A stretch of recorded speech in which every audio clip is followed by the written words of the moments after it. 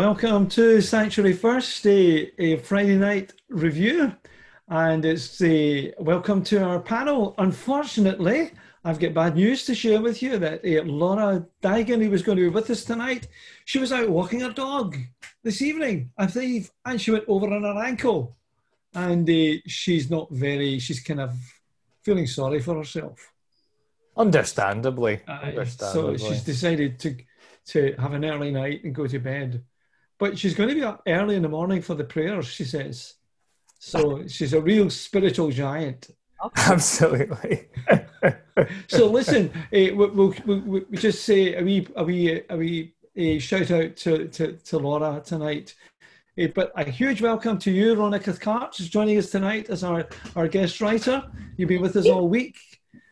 And also welcome to Ian Jimison and to James Cathcart. You better be on your best behaviour tonight, sir. I know. I don't want to get in trouble.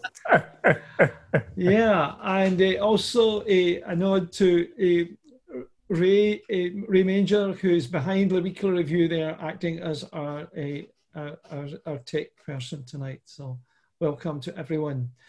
Yes, our theme tonight is we're looking at all that glitters isn't gold, and we're looking at the idea of where do we find the real gold in our lives, and we're going to be just talking about bling.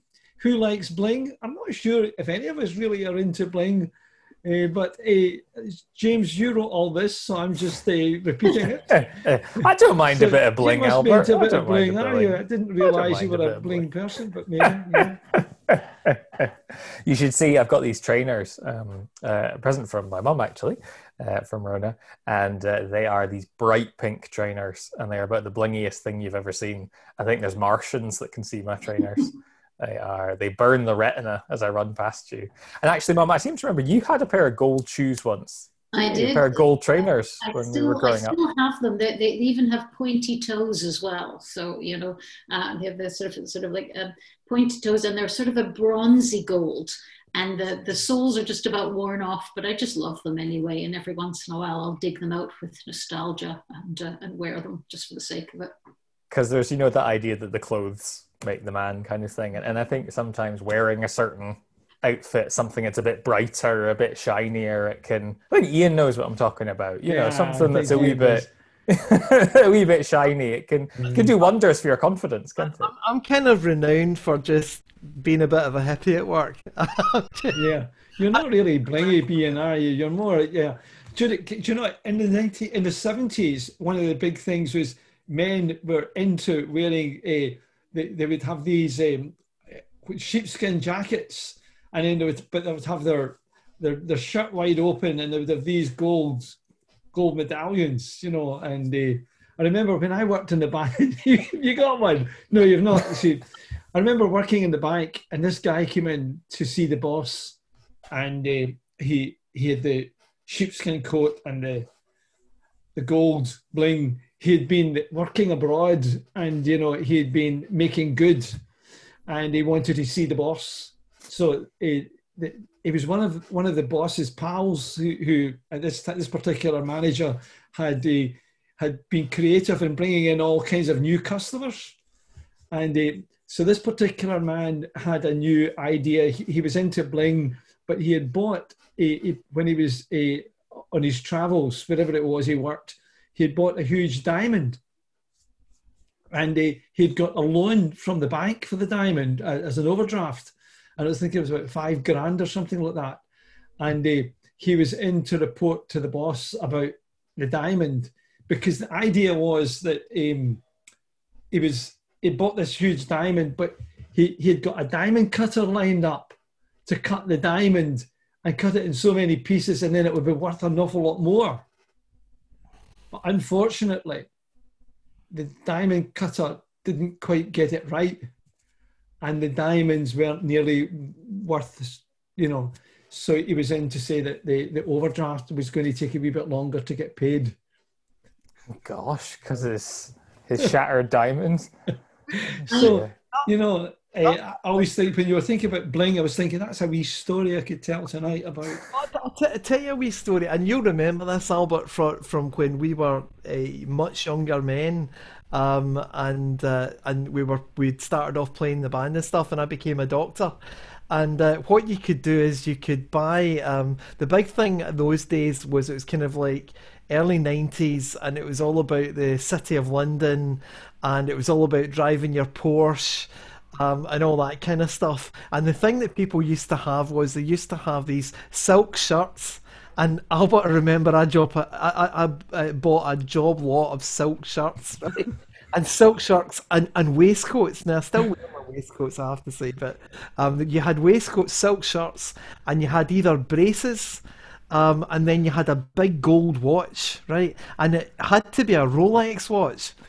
I couldn't afford a Rolex watch, but one time when we were on tour in Australia, you had to pass through Singapore to get to Australia. I know, and you bought the silk pajamas. To go and take us round where you could buy the fake Rolexes, and I wore that fake Rolex with pride for years until it started working, and then I gave it away for something else. Well, I remember Yeah. comment to do with you, Albert, and Bling, which was when you were serving as moderator for the Church of Scotland, and someone was talking about the moderator's ring and how blingy it was, and you made the comment that when you were standing there with all the Church of England high hegians in all their fancy robes, and you were looking like a black crow among them, it was good that you had the biggest ring. Yeah. Well, you shouldn't have brought that one up, Rona, because that was the time the jewellery went missing during my time. You know that. I didn't know that. Yes. Looking at you, Ian. Looking at you. I won't go into all the details, but it went missing Okay. on a trip back from Zambia. Oh, The jewellery went missing, the bling. The bling. So I had the embarrassing situation at the General Assembly to hand on to the next moderator. We got somebody to remodel, to do the whole thing, but it wasn't ready in time. Oh. So I had to hand on something. So what I did was, before I left Bo'ness, my session clerk had given me, one of these crosses you carry in your pocket, the wooden cross. Yeah. And he had carved it out for me. So I decided that what I would hand on to Lorna was the wooden cross. And I said to her, well, silver and gold have I none. But such as I have, I give to you. A more authentic wooden cross, because I don't think Jesus was into the bling anyway. Perfectly reasonable. But the bling was returned. We never got the bling. It's never returned. But if somebody out there has got that, it would be nice to return it again, because the insurance has paid up for it, and they've now got the stuff. So if you want to send back the bling to me, I can wear it next week. Oh yes. Oh there, yeah. Brought it back to my memory again. Yes. Oh, sorry about that. That's what he's remembered as. That's the guy that gets stolen during his. Well, I say if it had been me, the same thing would have happened, because I can't. I wear earrings quite often, but they're always cheap and cheerful because I cannot not lose them. They just seem to vanish no matter what I do. Yeah, well. Yeah. It didn't take long before the fake Rolexes wore off. But Albert, all this gold chat. Why are we talking about gold tonight? What's the? Do you want to unwrap the next layer of the mystery? We've been thinking about this whole area of what makes us human, and that part of what makes us human is your idea was to look at we're made of gold dust, we're made of stardust, and within it all there is something else within us, and the dust, we're maybe made of dust of the earth, but there's something else. And I suppose the only thing I think I can think about is think about the gold, is that there is always something special within us, even in the midst of all that. There is some gold, pure gold within our lives. As you pointed out, Mum, in your daily worship, and it was a thing I'd mentioned before as well, that we have gold, about 0.2 milligrams of gold in our blood as well. So that's there's fun detail. You're right, Rona, about that, and I think that I think it's true of a lot of people, because a lot of us go through our lives and we never know how precious we are, even though we might be, and even though we are very precious to God, but we might not feel very precious. But it's a bit of the prayer that you wrote in response to Genesis 1:3. And it was, if I could read it, if you don't mind, you wrote, Starduster, mineral maker, origin of light and life. We know we are but specks, tiny organic compounds granted the gift of consciousness, yet within us there is gold. Help us to uncover the warmth, the lustre you planted deep inside us, that we might gleam with gratitude, wonder and praise.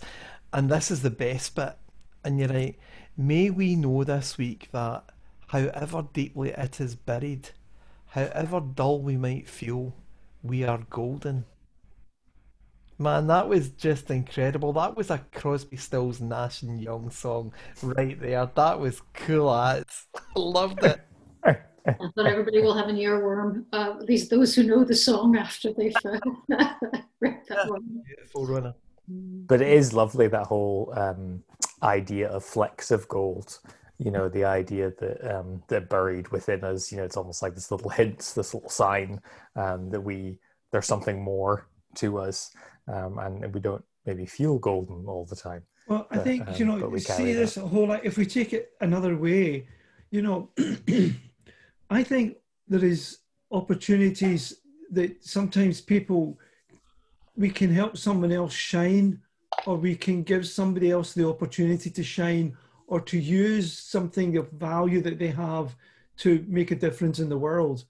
And over the years, I know that Willie McPherson and myself, with the work we did with the Vine Trust and over the years, but thinking about, I think one of the great gifts that Willie has is that he's able to draw alongside people and pull out the gold in their lives, not just physically, yes, but more than that, also spiritually, to help people see the value they have, that they can contribute to something and make a difference. And people sometimes don't realize where they can serve. They don't, and it takes someone to say, this piece here fits here, like the jigsaw puzzle maker, that somebody feels that they're just a loose part of a jigsaw. But if somebody knows where that can be placed, then they can make the connection that makes a connection for something else to happen. Hence, we had this in the Vine Trust, this phrase, connecting people to change lives. And it's allowing these gold connections in our lives to make the connections work, and to let the electricity flow through, or whatever it is, to get the power to flow through. And just, there's so much out there that we don't use, and it's finding ways to say to people, you could help with this, or you could help with that, and giving them the opportunity to do it. Sometimes people do need assistance for that. They can't always see it themselves. In fact, most of us probably can't see it ourselves. And just like gold or precious metals, it's what the craftsperson does with them. Even like the story you were telling about the diamond and the way it's cut and everything like that. That can shape what happens. So yeah. But I think that's it in a nutshell, and that's maybe why we pray, why we open ourselves up to God, is to have that realization of that divine spark of that gold, to realize that we are golden and we are worth it. And it's so often people don't feel worth it, and I think that's one of the things about, perhaps, that one of the difficult things maybe about Christianity is to always have in the forefront of your mind that people are worth it. They're always, Jesus thought everybody was worth it. Yeah. And as Christians, we need to think everybody's worth it. And they might do, man, they might do terrible things, but they're still worth it. Mm-hmm. Something in there is that worth it person. And people need to know that and understand that. A lot of the people I deal with, they don't feel worth it. But, they'll maybe snort something and that'll make them feel worth it for 25 minutes. Do you know what I mean? Or half a bottle of whiskey and you'll feel worth it for 20 minutes. Do you know, not see feel- if anybody has time, you should go and listen to Jim's Friday afternoon jam session this week. Peter was singing one of his songs. Peter's one of the songwriters who comes on, and Peter is a recovering a person who's in recovery, and he's doing really, really well. And but songwriting has become part of his way out of it. And the great thing is that he actually writes songs during the session and then sings them. And today he gave a little bit of a testimony about his life and how he shouldn't have been there because he's just he said he shouldn't be alive today because of all the different things that's happened to him. But it's almost as though there's pure gold in what he has. And Jim was just picking up that whole idea, saying, but you're worth it. There's something more, there's something more for you to do and all that kind of stuff. But it's what you're saying, Ian, is right. Helping people to see that they are worth it. I said to Peter, I'm not going to go into detail, but I said to Peter about something. He was down recording down here, and he came down with a song that he was amazed that a song that he'd written in 5 minutes would turn out the way that it did. And whenever he brings out his record, you'll hear it. And it did. It turned out incredibly well, and his vocal on it, the lyrics are just fantastic. He might even play it maybe in one of the jam sessions. I don't know, but it really was quite something about a song about recovery. But Peter, see people who have been there. They've been to the depths of addiction and depression, and they've faced into the void. They've faced into the point where there's nothing left for them, and yet they've accepted God into their hearts. They've turned their life around. They're recovered people. They've faced their demons, because the biggest dragon we ever have to slay is ourselves. And I think Christ promises that he's there for that battle. But see, the people that are my heroes, they're not the Marvel heroes, you know what I mean? They're not sporting heroes. The people that are my heroes are recovered people. People who have been there. They've had the easy option. And they've seen it for what it is, really what it is, and really what they are. And then they've come out the other side. And why? Because they've maybe recognised the gold that's within them, or some good Christian person has pointed out to them that there may be something there, that they are worth it, and then they come out the other side. And these are my real heroes. I think these are properly heroic people. We should admire them because they've slain the biggest dragon ever. Just my two. Do thinking about that, can I take that to the complete opposite end, but the same struggle? And it ties in with what you were writing today, Rona. You're talking about Jeremiah, and you entitled the piece "Practical Yoker."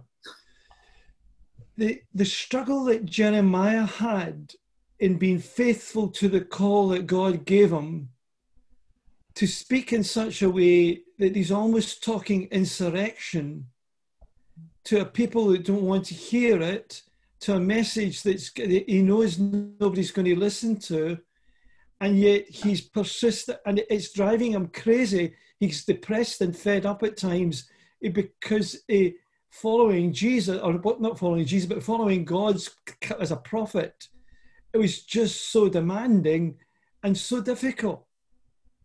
And it's the opposite end of what Ian was saying, but it's the same thing in some ways. That struggle, being faithful, and what you're talking about is, again, in this, you talk about to be faithful to what you've been given to do. And you almost need that streak of gold to keep you strong. There's a lovely bit there. Sorry, Mum, I was just going to say it towards the end of the reflection part where you write, even the heaviest or strangest of yokes around his neck could not bury the gleam of truth in Jeremiah's eyes. And in terms of what you were saying, Albert, I think there is that kind of, it's almost like getting to a kind of trace element that's like core within us that can survive. And I was thinking, Mum, about how in the service on Sunday we were looking at the reading which you'll be turning to tomorrow, which kind of ends your week, but in 1 Corinthians 3:10, the idea that, you know, Paul is saying that Christ is our foundation, but we choose what to build on, and gold is one of the list of potential things: gold, silver, wood, hay, straw. And this idea that through the fire, through life, we'll see what sustains. And one of the sort of beautiful things about gold is that it's quite vulnerable. You know, it's easy, like pure gold is very malleable. You can easily twist it or change it, but it doesn't tarnish. And there's this, in terms of like what you were saying, Ian, about the strength through, you know, having made it through adversity and these challenges that people have. You know, there are aspects of who we are which will be burnished by what we've gone through, you know, that can't be taken from us, can't be robbed from us. And so I think like with that glint in Jeremiah's eye, there's like a, you know, steeliness is another sort of metallic metaphor, but there's a kind of glint in us, isn't there, which can not only survive hard times, but actually be burnished, can be refined through hard times. Yeah, and I think this theme that Jeremiah has, you're talking about, you picked up, Rona, is also picked up, I think, in one of the readings this week, also about Paul in Corinthians. He's talking to the Corinthian church about how difficult it has been for him and his colleagues to bring the gospel to the Corinthians, and that they've gone through really hard times, but he didn't gain anything from being a follower of Jesus, but in actual fact it cost him everything. And I think sometimes we forget about, in our Connect group this week, when we were studying this and looking at it, we were just talking about how we can forget about the many people in different parts of the world today who are followers of Jesus and who are a bit like Jeremiah, are going through the mill. They're under great persecution, but they don't give up. They still hold to that which they believe to be true, and it costs them everything. I think there's something there too. One of the things I found quite, gold is quite a rich material for metaphor because of all the different kind of qualities it has and the textures and the history of it and all the rest. And I got to think, and we talked a little bit of this about Sunday, on Sunday as well, about you know, the kind of what you might think of as soft golden values. You know, we're in a world that values different sorts of things. You know, it values more structural types of materials, perhaps. You know, signs what the world sees as strong. You know, the kind of vocal hostility that you were getting in some of the politics this week, and or people who are, you know, wealthy and all of that kind of stuff gets valued by society in some ways. But those are not the gospel values. Those are not the really eternal stuff, the stuff that can be hammered and beaten into shape, but doesn't lose that quality. And I was struck in terms of what you said, Ian, in terms of that often folks who have turned to addictions are often people who are quite sensitive and vulnerable and have all these actual lovely qualities, but they're in a world that doesn't necessarily value those qualities, and they're kind of surrounded by messages that you know, either deliberately or accidentally come in at them and don't value these qualities. You know, you're supposed to be strong, you're supposed to be all of this. And so there's a way that society kind of presses in on people that way. And part of what we can do with the gospel is look for those internal qualities and celebrate them, and try and help people to see that these are, they may not be comfortable. It might mean you do get sort of shattered sometimes. You do get melted down. These things do happen to you. So they're not always comfortable qualities to have, but they are precious. Mm-hmm. You made a link on Sunday to the gifts of the Spirit as a way of kind of fleshing that out, some of these values. And it also, I mean, you make that back to my what I was talking about previous. It's 1 Corinthians 4:10-13, where you also talk about this part about face forward. Sometimes we have to trust God, and we fall forward. It's very hard to do. It's a really good piece you've written about that, but it also just the prayer at the end, which is beautiful. When I fall, may I not fall backwards, slipped up by my own misstep, or overconfident by my refusal to look down, or by the obstacle in the road which I didn't see. When I fall, may I fall forwards, eyes open and arms still, knowing it is foolish, knowing there will be pain. But may I fall through the pain, through the rejection, through the failure, through the doubt and the struggle, into the arms of grace. And I think that's just quite a lovely piece in prayer. Oh, but it was the one thing that I wanted to, because you know me, I always like to give a bit of a challenge to the writer. And I did feel that was beautiful. I did feel that encapsulated a lot of actually what I would pray. That would be like my morning prayer, if I could make it that way. Because it would be, I would really like to all of those things in that prayer. But often we find people who have prayed that prayer and yet they have fallen, and they've fallen flat in their face, or they've fallen backwards, or through their own actions. They've damaged themselves and those around them so much that they feel they're beyond all redemption and help. And what I often find myself saying to people is, really, it doesn't matter. This is almost a prayer of, go on and just not let this happen. But if it does happen, that doesn't mean that you did the wrong thing. It just means you are where you are. And Jesus kind of meets you where you are. And that was my kind of, thing that I found myself thinking at the end of that, Rona. So can you expand on what you were thinking when you thought what you thought? Because sometimes when I deal with people that are at the other end of that prayer, they prayed that prayer, but God wants them to learn something. God wants them to be molded and changed and burnished into something new, maybe something even better than that. So to me, it's a step in a line of stones of a journey. That's how I kind of saw it. What's your thoughts, Rona? Well, I agree with you about it being a journey and about the need for change. And I think perhaps that's where the trust comes in, that, you're falling forward into, through this process of change into, and when you hit the ground, as you sometimes do, the idea is that's not the end. You then fall through that and you fall through the next bit and all the rest. So it's that feeling that there's still that projection, but that in developing that trust in God, which, let's face it, is really hard. We say it all the time, but it's really hard to do, especially when you're flailing or when you're falling. But ultimately, that trust is what it keeps you soft enough. One of the reasons when you're learning to fall, in theatre or anything like that, one of the things they try and teach you to do is to be as relaxed as possible, because the more you can relax your muscles, the less you'll actually hurt yourself when you fall, which is the exact opposite of what we want to do. We want to have my daughter, Sarah, James's sister, broke her wrists when she was 10, falling off a scooter, because she did the absolutely natural thing of reaching forward, and that's what snapped the bones in her wrist. And so I think part of the process is learning to be soft enough in our trust of God, instead of all, sort of rigid and full of barriers, that we can be moldable, malleable. We can make those changes. I guess that would be part of my thinking on that. Oh, it makes complete sense, actually, and it's nice to see that kind of clarification of those layers that we sometimes fall through. We think we've hit the bottom. Yeah.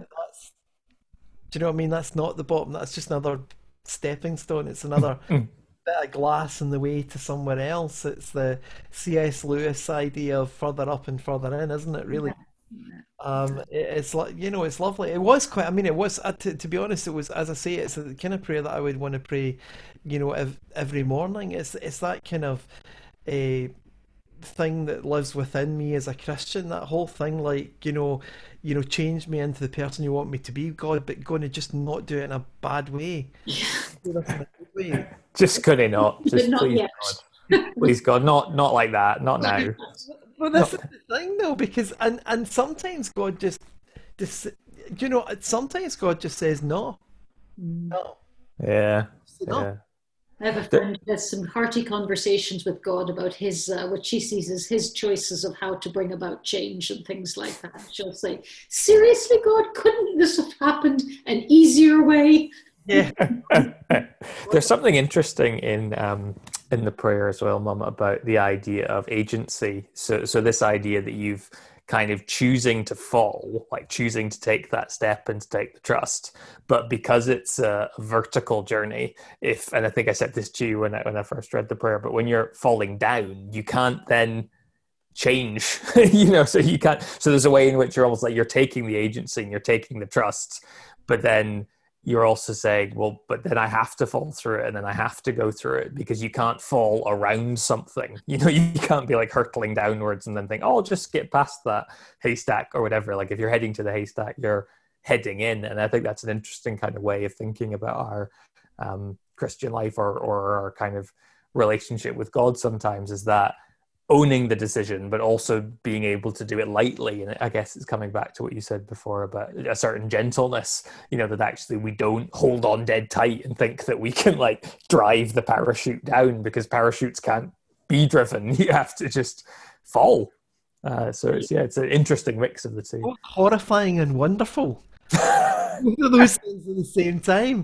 Do you know what? It's horrifying to, when you think to yourself, do you know what, God, I'm just going to put my trust in you, right? Because whatever it's going to be, it's going to be. And I'm just going to keep on going down that road. It's like Jeremiah. I'm just, right, do you know what? I know this is real. I'm just going to go with it. And you keep on going with it, and stuff happens and you think, nah, I'm just going to keep on going with it, because that's what faith is all about. Do you know, it's wonderful, but it's also horrifying, because there's that part of you that's like, oh no, but what's happening? What's my life turned to?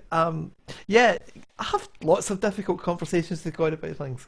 Sometimes we have to have them. The song that expression of falling forward in the arms of grace that I'm quoting there comes from the beginning of the chorus goes, "Take my whole heart, I won't hold back the least part. I want to fall face forward into the arms of grace. May my passion be so undivided that I won't." Do you remember the rest of the verse, James? Hang on. Give nothing less. Give nothing less. Yeah. So the song is about not holding anything back of yourself and just completely letting yourself go into God. It's a really challenging thing to do, and we probably fail at it every single day. Certainly I fail at it every single day, but it's still worth attempting to do. But it's a good trajectory to be on. Absolutely. I did bring a prop this evening. In terms of gold, we were talking about bling at the beginning, so I brought my blingiest possession, the blingiest bit of jewelry, and I don't do a lot of jewelry, this really struck me in terms of the illustration this week and the gold, because you can see it's quite blingy. And catching the light there. And this was a gift from my middle sister, my sister Gillian, a number of years ago. And she'd thought about it carefully, because what it is it is a maple leaf. There was an actual leaf that was then coated in very, very fine gold plate. So the idea is that the gold has been made so thin and so fine that it would pick up all the veins. All the veins. And it is soft. We're talking about the malleable thing. You can actually bend it and make it move. But the thing that made this particularly special for me in the context. So my sister sent it to me because she was, thinking I needed something Canadian after being in Scotland for a number of years. So it was important to have this kind of Canadian maple leaf. But also my sister Gillian is blind. So she chose this by the feeling of it. and the description of it and being able to visualize it rather than because she was capable of seeing it herself. And I just, that was a lovely thought, just the idea that the texture and the quality of gold isn't just about what it looks like. And the idea that she literally felt the shape of it, and she had a choice of several, and she felt them all to see which one felt like it would be the right one, the best leaf. So that's why that is a precious bit of bling for me. Wow, that's a lovely story. Go with that story. many things that I wear, so I don't wear it that often, but it has that bit of history to it. Oh, so, fantastic! but yeah, that's strength, but malleability and that texture of the gold. It's lovely that there's an actual leaf inside that as well. Absolutely. Yeah. Wow. Preserved in gold. I love that. It's truly lovely. What about this fool's gold? Tell me a bit about fool's gold. I always find the idea of fool's gold interesting because it's the thing that looks like gold but isn't. So it has the glitter, or if you're going to be technically correct in your quotations of Shakespeare, the glister in the Merchant of Venice, but it has none of the other qualities. So it shatters rather than shapes. It's sharp rather than rounded. It has none of the things that make gold lasting. But when you look at it, it looks like gold. And I think that speaks to a lot of these the things in life that we put a value on because we think they are the real thing, but they're not necessarily the real thing. And until they're tested, we may not know whether they're the real thing or not. If it's just the visual, then you might never know. But until they've been tested by fire or by time or by stress or any of those other things, you don't know for sure whether it is the real gold or not. I was struck by how in the reflection you said that they're found in the same kind of conditions, in the same rocks. You know, the idea that fool's gold and gold are often nearby, just in terms of what you're saying, the real deal, like something can look really like it's in the right place, like, it's the right time. Surely this has got to be the right thing. And I think there's a bit of a warning in that the same conditions that can create, if we trust ourselves to God, that can create the real gold in us, are the same conditions that can create the fool's gold or the false gold in us if we are not guided through the process, if we're not trusting in God. So those pressures or those things and everything like that will instead make us more brittle, make us harder, make us false, rather than making us more authentic and real. And that's a risk. It can happen. Yeah, I mean, it gets you thinking, doesn't it, about even in relationships and within the life of the church, and how Jesus warns against being drawn into something that's false and doesn't last, and relationships that are there's an element, they're false, they've not got that reality or the depth of pure gold. And that how do you discern that in the Christian life? How do you go about discerning that in someone? I think it's in the prayer though that Rona writes, isn't it? Jesus, your word is golden, keep me attuned to its soft round light, calm my mind when it wants to go bouncing off sharp crystal edges, when I am drawn to surface rather than depth, to brilliance rather than warmth. Keep me focused on the real thing, the precious thing, the solid thing. All that glisters is not you. I think that's how we do it. Mm-hmm. And maybe something in just thinking about your necklace, Mum, about what you were saying about Gillian holding it, and feeling it, and the idea that actually gold can look. So almost like in terms of what your question is, Albert, like if you're just looking at it, then it might be fine. But maybe we actually need to get hands-on. I mean, not maybe literally like grabbing someone by the ears or something, but like maybe we do need to actually like get up close. We need to actually pay attention, care, get involved, not just make a quick guess based on outward appearance. But it's a lesson for the future generation in a way, though, as you know, and all of us that follow social media and even the news. To be honest, so much is retouched, so much is it's presented to us as fact, as if it's actually happening, and when in fact it's not. The kind of model photographs, you can see the kind of exposés of where they've used Photoshop to remove a rib here and there, and what's actually real about that person. And reality is to be celebrated. I think that there was a thing that kind of came to mind as I was thinking about that, and it was simple things, BBC thing, and it was the BBC showing, I think it was one of Elon Musk's rockets lifting off. But actually, the audio that went with that wasn't the audio from that rocket. It was the audio they'd captured from Apollo 11 that they'd been recycling again and again and again. And if you listen to different clips of rockets going off, it's the same blooming audio through different filters. And you can, because of the waveform. And that's the BBC. There's that thing as well about, I don't know if this was on a BBC documentary or not, but about elephants' feet. The elephants make basically no sound when they walk. But often in nature documentaries, they add a bit of sound, because if you watch a huge animal walking across and you hear branches and stuff, then you're like, well, that elephant's got to be making noise. There's no way it's so quiet. But actually, because of their massive feet, they don't make noise. But apparently, even in quite reputable documentaries, they'll just add a little, sweeten it a little bit, because people are, an elephant's got to clatter about, right? It's got to... Because it gives the visual image weight and depth. Yeah. Totally. Have you ever seen a science fiction movie where a spacecraft doesn't make a noise as it goes through? Every Star Wars movie there is, the spacecraft goes as it goes through space. No, it wouldn't.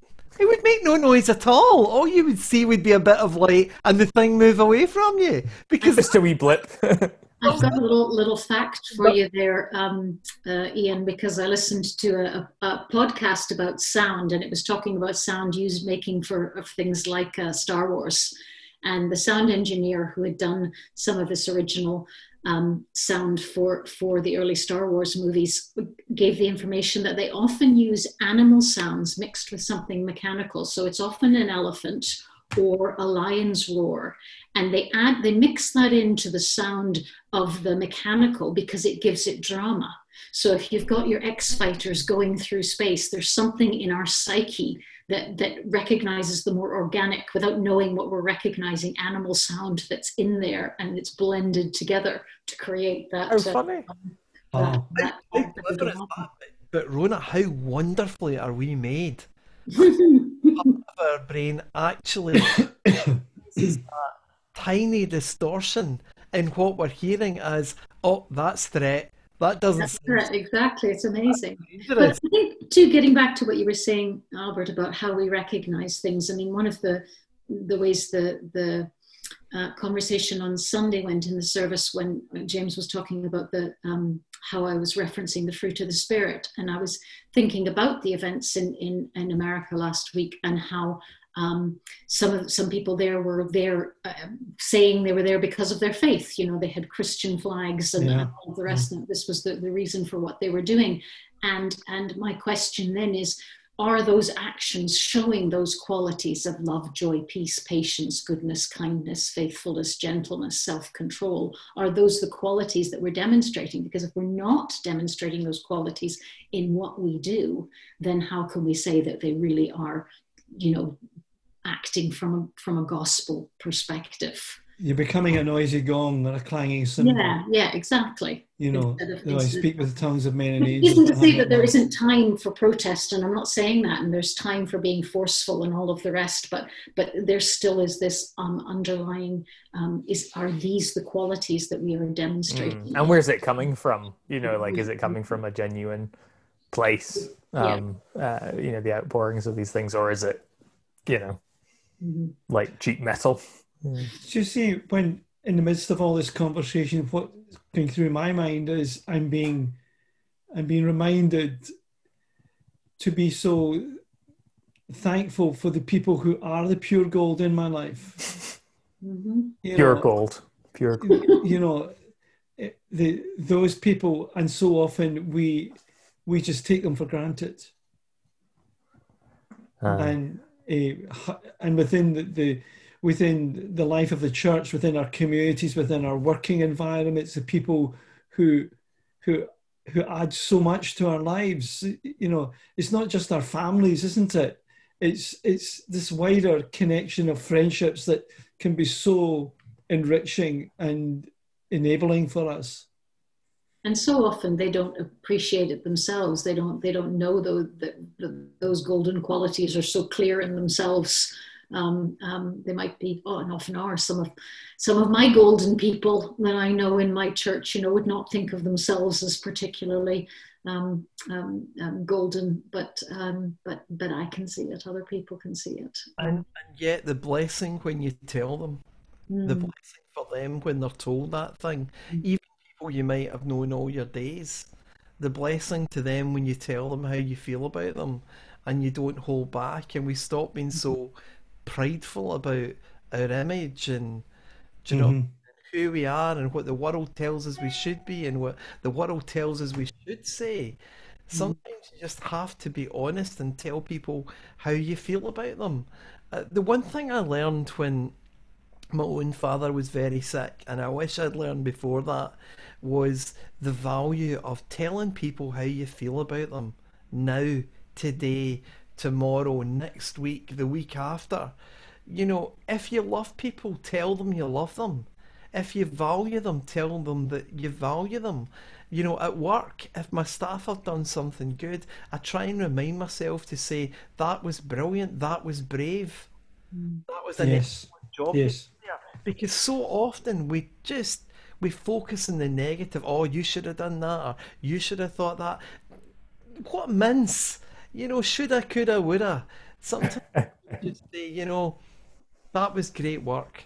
Thank you for that, or thank you for helping me, or thank you for getting back to me with that email. It might sound sappy, but I don't think it is. I think it's honest expression of what we actually are, and I'm certainly, I wouldn't say I'm always successful. I think there's part of me that sometimes just does simply lose patience about things, but that's one of the things God needs to change in me. But most of the time I try and be that guy that says, well done, that was good, you did that well. There's a line which I've quoted before in Sanctuary First Things, but one of my favourite phrases comes from one of the 44 Scotland Street novels from Alexander McCall Smith, where two of the characters are talking, and one of them says, "It's so easy, isn't it?" And the person's saying, "What's easy?" And she says, "To add to the sum total of human happiness." It's so easy, because it is like any little thing that you do to someone has shifted the balance of the sum total of human happiness in the world. You've done it, Ian, by being a bit more thoughtful, by complimenting someone, by, just affirming something in them. You've done it. We've played our part. We have done something to shift the scales. And I think often I don't know if there's a kind of embarrassment, and you said pride as well, Ian, and I think sometimes, maybe it's sometimes a cultural thing, but I think sometimes we feel like we'll compliment people wrong, as if like, and I guess there are bad ways to compliment people, but I think more people should take a punt. Like, if you like something, just say it. Just say it. It's more people need to hear it, I think.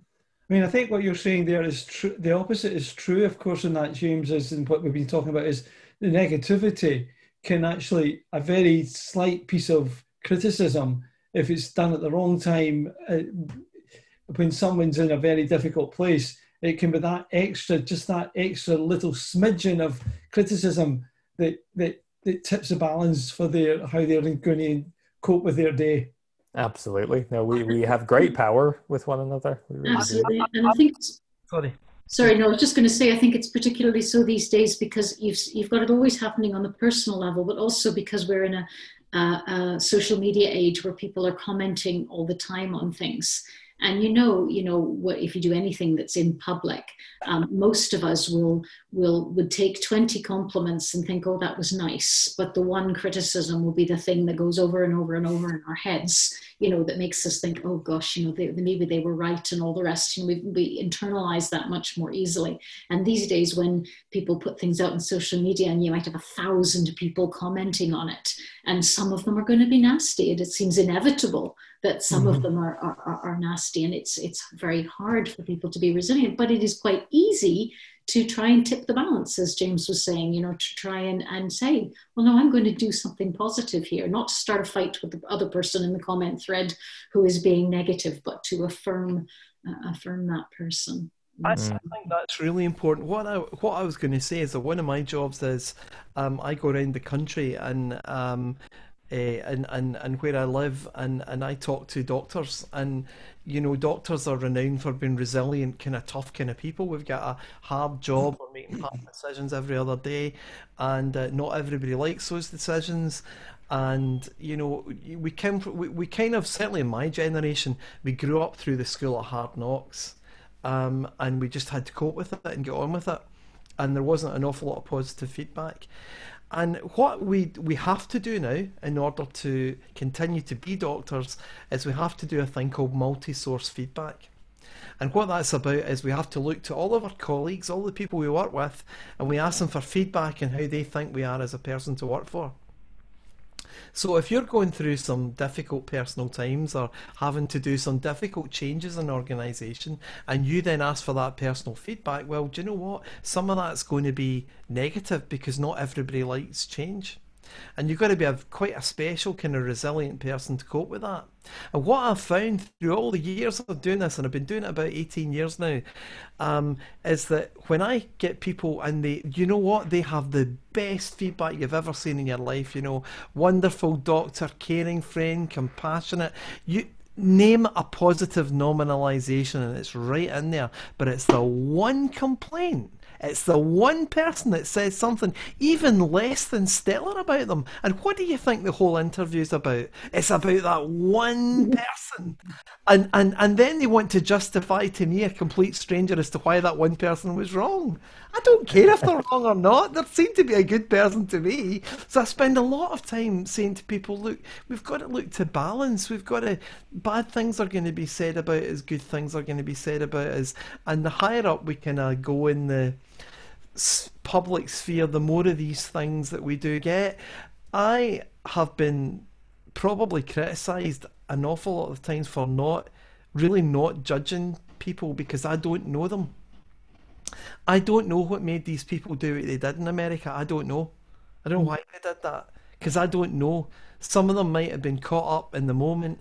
Some of them might have had lots of pain that they suddenly brought into this sphere. I just don't know. Do I know it was not a good thing? Of course I do. But that's easy for me. I'm 1,000 miles away just looking across the Atlantic. I don't know what was in people's hearts. I don't know why you would wear a beaver skin in your head. I don't know why you would do that and paint your face. Why would you do that? I don't know. But I'm kind of reluctant to judge that dude. I mean, he's bigger than me for a start, so you're out there, man. Peace. I can see you, Ian, with a Scottish saltire. Here's the thing, Albert. I could see me in a Scottish saltire over certain issues. And a Glengarry. And up in front of Parliament. Do you know, I can. What I'm saying is, we don't walk that mile in other people's shoes. We don't know, and we really need to think hard when we go online and we do that reactive typing to something that we don't know that person's story, and we can't know that person's story. So for goodness sake, take a minute. And what would Jesus do? Because I don't think Jesus would do that. I don't think Jesus would come in with a negative. I think what Jesus might do, but please, you guys, you spiritual minister dudes, correct me if I'm wrong. I think what Jesus would do is Jesus would ask a question. Why are you taking that position? He might say. I don't know. But that seems to me that the Jesus of the Bible did that until he came across things that were hard and fast, absolutely categorically wrong. And then he certainly kicked off against it, like the money sellers and all that stuff in the temple, you know, and maybe even they had a story. But at the end of the day, you see where I'm coming from. I don't think that he would have been a keyboard warrior and got on his keyboard and said, brrr, this is this is that. We don't know people well enough, and we shouldn't pretend that we do. And we also shouldn't pretend that we know celebrities, because we don't. They're just people like we are. Just people. And they've got feelings, and these feelings can be hurt, and we need to start to realise that on things like Twitter. At least that's my view of it. So I think it's no, but I think you're right, Ian. But I think it's how you get the balance where good men stand and just do nothing. Yeah. Yes. You know, a line from one of the songs that we wrote many years ago. But this, when we've seen in our lifetime children being sold, we've seen all kinds of things, and people just sitting on their hands, not doing anything, and it's that kind of, we allow things to happen because we don't say what we think. And I think so it's a balancing act. Maybe it's when we've got to know when we have got an interest where we've got to be able to say something, because what our voice is, we've got a right to say it. I think sometimes it's when we know we've got the right to say something.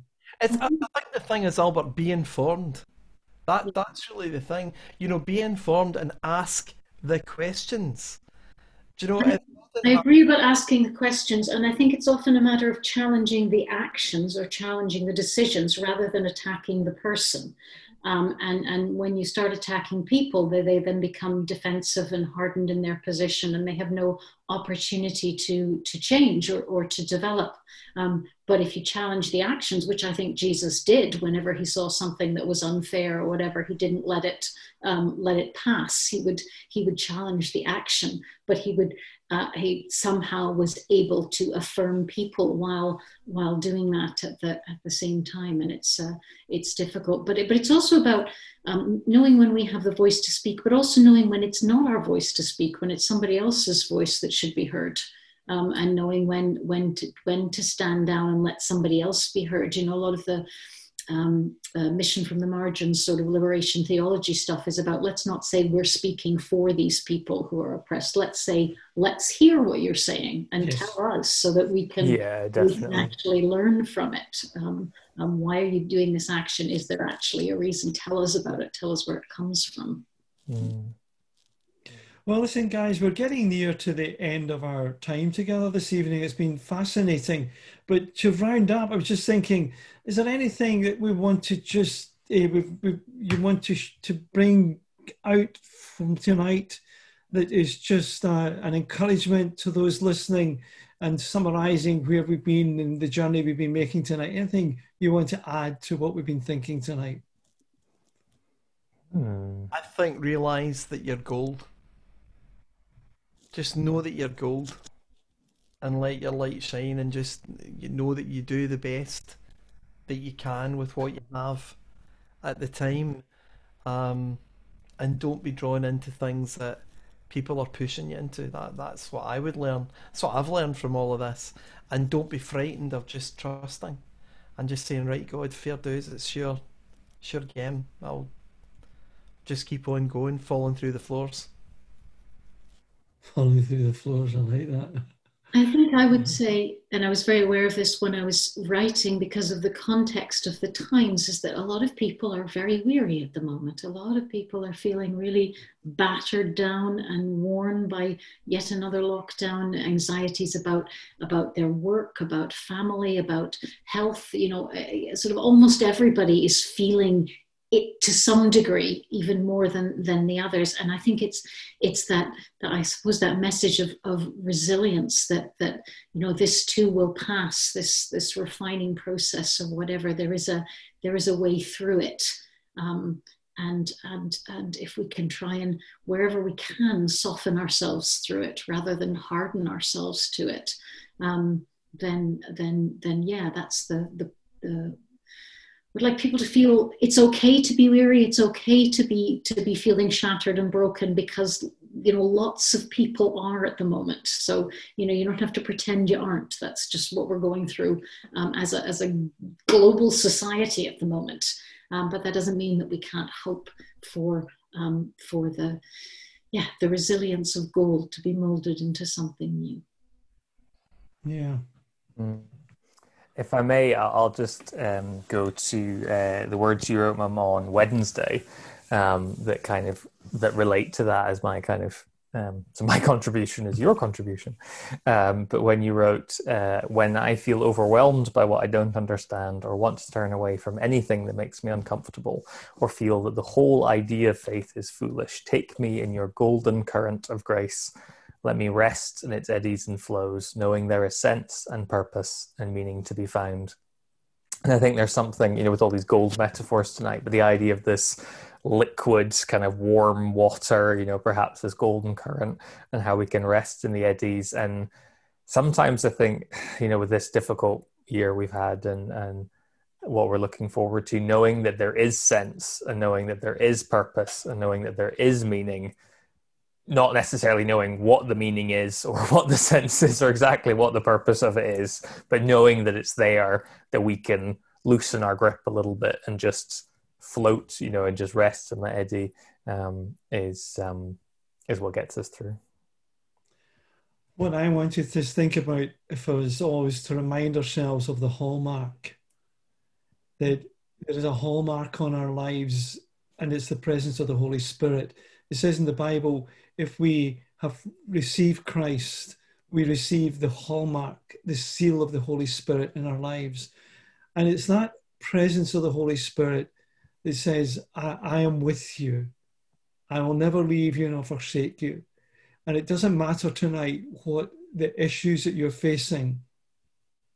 There is this concept that through it all, God says, I will go through, I will fall through the floors with you and will hold you. And at the end, it's back to this. We continually often end up with this saying, of Julian of Norwich, with God, all things shall be well, and all manner of things shall be well. It's this faith, this utter faith to believe, to have the courage to believe that all will be well. So listen, friends, as the night comes to an end, it's 2 minutes past 10, that you might see your hallmark. You've been sealed with the presence of Christ, with the Spirit of Christ, and that can't change. And therefore, he says, I will go with you, and I will never leave you nor forsake you. And that is more important, isn't it, for us to be reminded of that tonight. So thank you to you, Ian, and thank you to you, James, and also a huge thank you to you, Rona, for your work this week. It's been a blessing to us all. I know so many people have just been encouraged by it. And there have been lots of comments, as you can see, as you've seen on the site, about your work, and we really, really appreciate it. Thank you. And thank you to you too, Ray, for being with us tonight and for being there as our technical support, making sure we're safe. So thank you. Keeping us golden. Absolutely. Silence is golden. But until next week, can I remind you, Sunday, the 3 o'clock service on Sunday, and we're going to be talking about taking this theme a little bit further and just thinking about in our weakness, we can find strength and we can find God's presence through our weakness. And that's one of the keys we're going to be looking at on Sunday. And then next week, I think it's Tuesday, Tuesday the coffee shop is open, I think 8 in the evening. Am I right in thinking that? I'm not sure. I'm not across all the times. I mean, I think the times will be on the website. The times are on the website, but there are 2 openings of the coffee shop this week. And there's also the book clubs that you can be part of. And also, if you want to be a part of a Connect group, get in touch with us and contact at Sanctuary First and get in touch with us, and we'll put you into a Connect group if you're interested. I've got the Connect group working on a Tuesday, and we've been going through a lot of this material, and it's been really, really good. So again, if that's something you'd be interested in, get in touch with us. But until next week, can I just say good night and have a great weekend.